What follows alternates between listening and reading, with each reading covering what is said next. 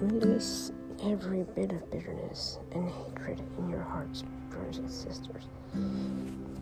That will not get you into heaven.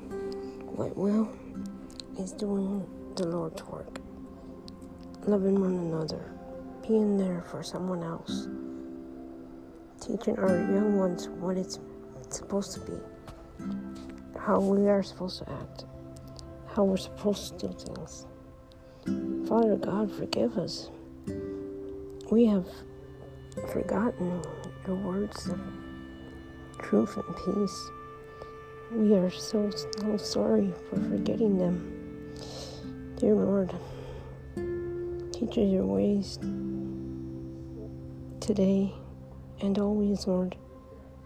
Help us to see the beauty within ourselves when we can't see it. Remember, brothers and sisters, we are only here for a moment. When that moment is gone, we return to Him. Do you want to return and see the face of a friend or a stranger? For me, I'd rather see the face of a friend. So please, everyone who's feeling angry and bitter at the moment, release it, give it to Him, and He will take it away. Do not hold on to it. Do not allow it to eat your spirit up, because it will.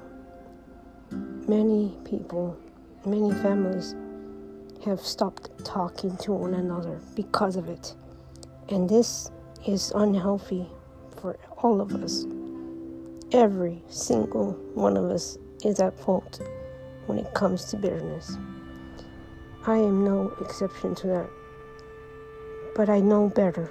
I know not to hold it in. I know to express it. And that's the main thing.